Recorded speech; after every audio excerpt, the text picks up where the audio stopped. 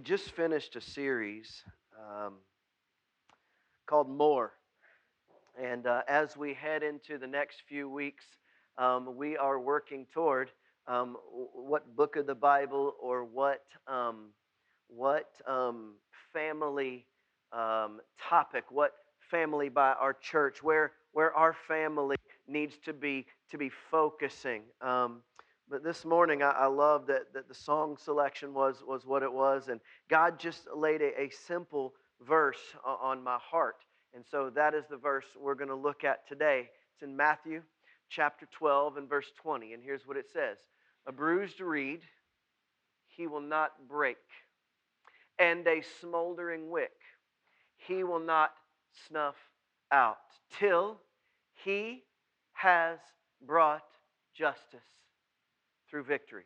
Till he has brought justice through victory. The gospel writer is drawing out two of the most fragile things in all of nature. We don't talk a lot about reeds, all right? But basically, a reed is made up the same way that an onion is made up. It's very, very thin and fibrous, and a lot of little basically skins. If you've ever peeled an onion and you're able to pull just that little thin, super thin skin off, yes, that is what a reed is made up of over and over again. It's just a lot of super thin things that end up making like a stalk, okay? And normally they're, I don't know, 1/4 of an inch, maybe even up to 1/2 an inch around, and they feel kind of like a stick. But if you've ever been near a pond or you've ever been out in a field and you find one that is bent, what you find is that something has impacted on it. Something has hit it. The wind has blown it. A rain pellet struck it wrong. A fish jumped up and its tail flapped it. But when it bends over, all of the rings on the inside, they break off. And it's held on simply by this super thin layer. I mean, if you just were to blow on it softly, it would break off. The last little bit of breath of wind, a raindrop, could tear it off forever. And a smoldering wick, what was once a bright fire on the top of a candle, a fire burning on an ember of wood, raging up and giving heat, is now on its very last leg, barely glowing at all. One instant, it may turn darker and brighter orange with a small breath of wind. The next instant, it may be gone. It's on its last leg. These things in nature have been pressed upon in such a way that they are on their last breath, their last leg, their last bit of hope. They are the most fragile things in all of nature. I don't know what it is that presses upon you, but we've all got something. Some of us feel like those somethings never stop. Some of us feel like our situation never changes. Some of us feel like the storm that has knocked us to the place where we are is never going to end. Sometimes it happens in a moment. One day your yard is dry. The next day your home is completely flooded. One day your marriage is perfectly silent. The next day you have no idea if your marriage will last another week. One day, your child is healthy and bouncing across the yard. The next day, you're holding that child's hand with tubes coming in and out of every part of their body, holding hands. One day, you're smiling and headed to work. The next day, that diagnosis comes. I don't know what your storm is. I don't know what snapped off the heart of who you are. But I know that all across the world and right here in this room, some people are hanging on. Barely. And we live in a world that simply says, hey, blow the wind hard, get it over with, let's move on. They will run over you, run past you, break you off, and snuff you out before they'll even think about what's wrong with you. It is dog eat dog. It is storms come and go. It is only the strong survive. And it is the opposite of what Jesus stands for. A bruised reed he will not break, and a smoldering wick he will not snuff out. Not only that, but he's not there simply to protect it, simply to leave it where it is. The implication in this verse is that he will raise that reed back up, that he will mend the heart so that the wind won't hurt it anymore, that he will revive the fire in that wick so that it may burn bright. That is what's there, and that is what Jesus does, and that is the simple message I want you to hear today, because if churches aren't preaching that message, they're missing the Bible. Ask Sarah. All she ever wanted was a child. All she ever wanted was for her womb not to be empty and not to be barren. And to hear God promise that that is what was going to happen was an overwhelming sense of hope for her. But at 25, at 30, at 35, and at 40, that hope had to start wearing away. The skin on the inside had to start breaking apart. At 45, you know that she wanted to complain. At what point? 52, 57, 65? At what point did she give up hope? At what point did she shake her hand at God? At what point? Is she 70, 75? We know now it's over, but at 90, God kept His promise. When the impossible was made possible. Moses, left in the river for dead, but picked up by a princess, brought up in royalty, trying to decide if he would be Egyptian or if he would be Hebrew, knowing deep in his spirit that he was created for more. Yet when he comes to the rescue one time, he murders, he kills, he is cast out of the country that he knows, and he spends years in the wilderness, in the desert, with nothing but himself. And how is God going to use this shepherd? He's going to send him in and he's going to save a nation. A bruised reed he will not break off. A smoldering wick he will never snuff out. Ask Elijah. Ask Elisha. How does Jesus react? Ask the woman who is waiting for the rocks to pelt her after she's been dragged out of the bed and down into town and thrown down in front of the courthouse.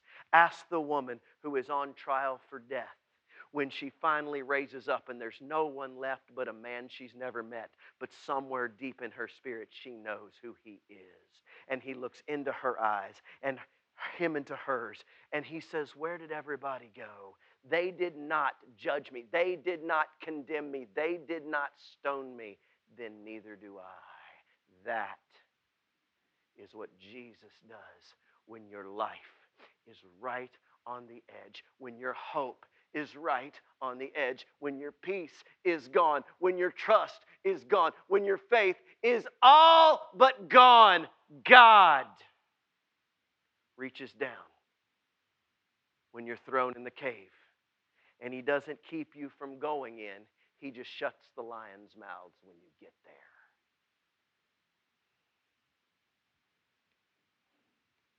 When a father runs into a crowd because his daughter is dying, and he grabs Jesus and says, "Come," and his servants say, "It's too late. She's already gone." And Jesus says, "No such thing as too late. No such thing as too late. A bruised reed he will not break off. A smoldering wick he will not snuff out." The question is, does the reed believe?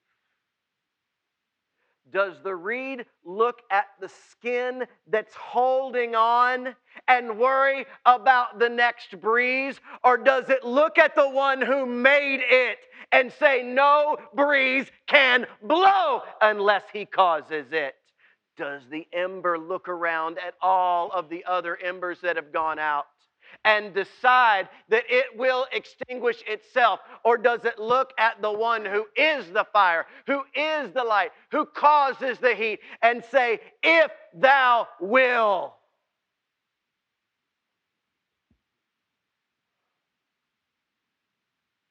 A bruised reed, he will not break off. A smoldering wick, he will not snuff out. God is the God of the brokenhearted.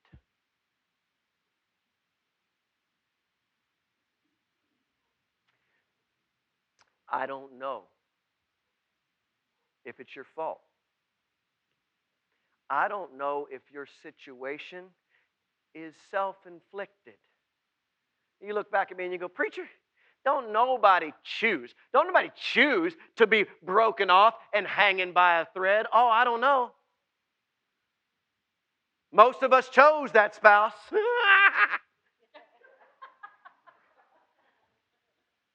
I'm in this relationship and I didn't pick it for you. You wouldn't believe the mountain of debt that I'm in. I didn't spend it for you. How dare I? Did I charge that card? I don't know if your wound is self-inflicted. I don't know if it was inflicted by someone else. I don't know if somebody chose to put you where you are, to beat you down to where you are. I don't know if someone caused your slide down the mountain, your fire to burn less bright. I don't know. Here's what I do know. When we spend time focusing on the cause, all we're looking for is someone to blame. And when we blame ourselves, we end up full of depression, full of anxiety, full of all of the things that our world is fighting now. And when we blame others, we battle, we war, and we cannot find the community that God intended for us.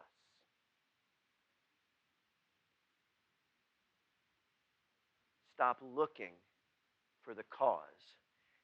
Start reaching for the answer. The one who made his way through Samaria to the woman who couldn't find love in all of the wrong places and waited at the well until she arrived.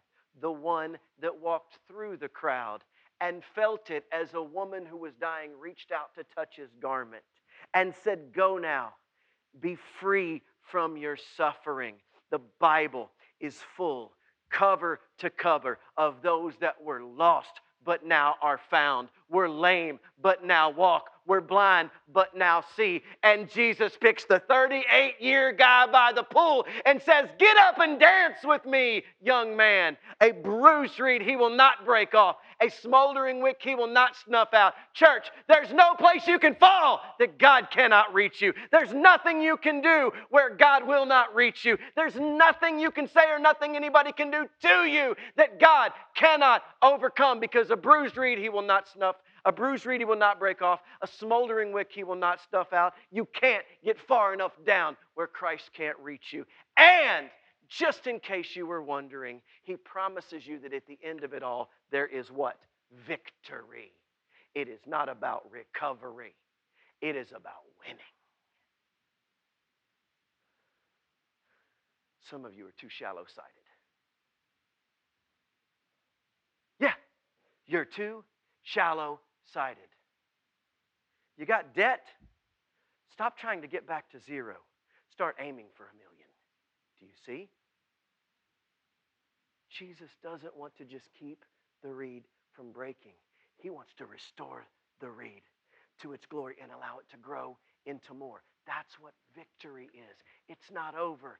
Stop thinking I can simply fix my marriage so that it's okay. Start shooting for the marriage God intended. Stop fixing the debt. back to zero. Start shooting for an income where you can give more than you could ever ask for or imagine. Stop worrying about how you're going to please your child, how you're going to get your child to act a certain way, and begin praying that God would make that child through you all that He wants that child to be, which is way more than you will ever want he or she to be. Let God dream bigger than you can ever dream. Let Him do more than you could ever do, and there will be victory. Either you believe it or you don't, but it's written right here.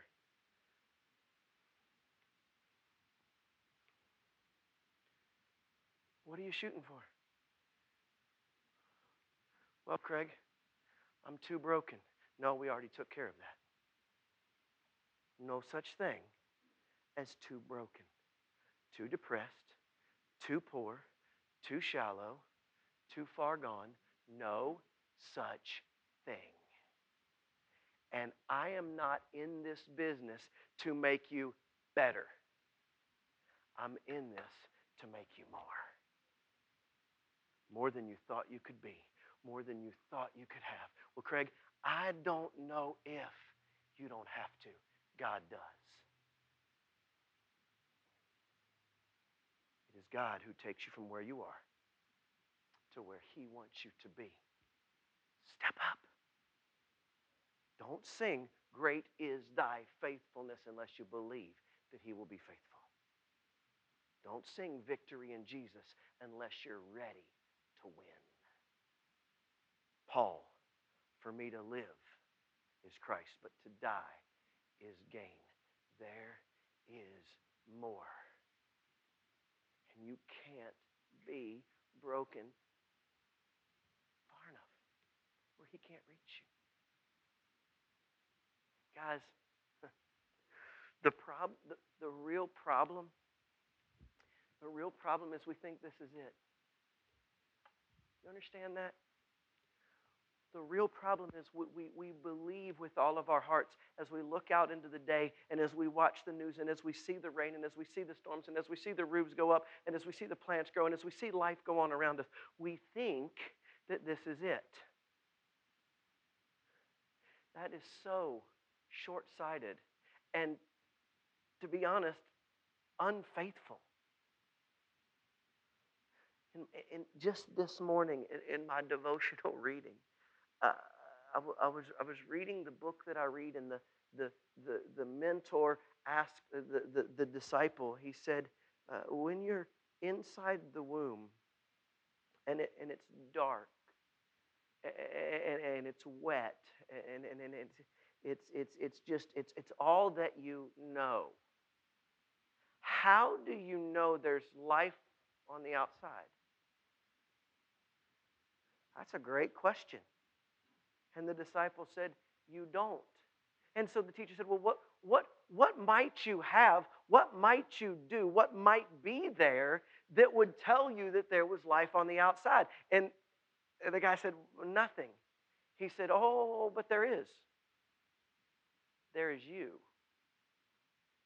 Wait, what do you mean, me? If this is all you're supposed to see, why do you have eyes?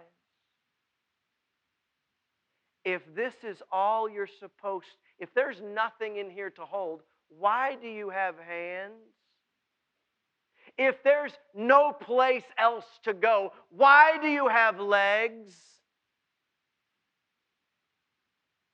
We are not made for this world. We are called to a place that has no more night, no more tears, no more death, no more pain. Why do we give credence to any of those things? Inside you is little nuggets of peace, of hope, of love, of power, of courage, of faith. And we write novels about them and we sell books about them. But Christians, we don't truly buy into them. All of those things are all that God is. And there is a place where they are the only thing that exists. You have them because you need them, and they will be magnified in a way that you cannot imagine when God calls you home where you belong. Don't be short-sighted. There is nothing here for you. Tell the world that there's more. And don't let the floods, don't let the storm, don't let the bills, don't let the disease, don't let the pain, don't let the hopelessness, and don't let the doggone meanie people around you bring you down. Because the bumper sticker's right. Mean people do suck.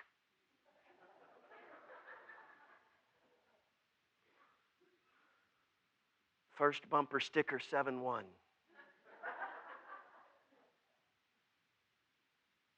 Don't be mean people, and don't listen to mean people.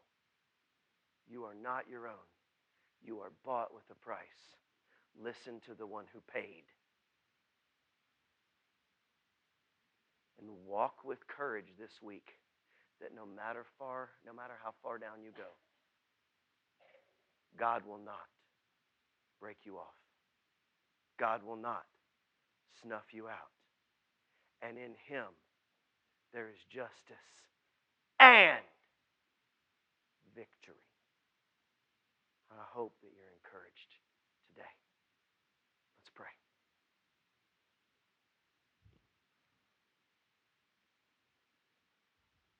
Oh God, great is your faithfulness. Great is absolutely your faithfulness. Great doesn't cover the amount of faithfulness you have. Oh, but God, weak is my faithfulness. Scant is my hopefulness. Weary is my courageousness. Lacking is my love. Call each of us on it. Not to drag us down, but to heal us of our unfaithfulness. Heal us of our unwillingness. Heal us of our selfishness. Heal us of our hopelessness. For our hope is in you, and you are eternal. You are everlasting. You are never ending. You are all powerful. You are all knowing. You are all things. And God, in you, we find a love that never fails, a strength that never lets us down, and a glimpse of all that we were created to be.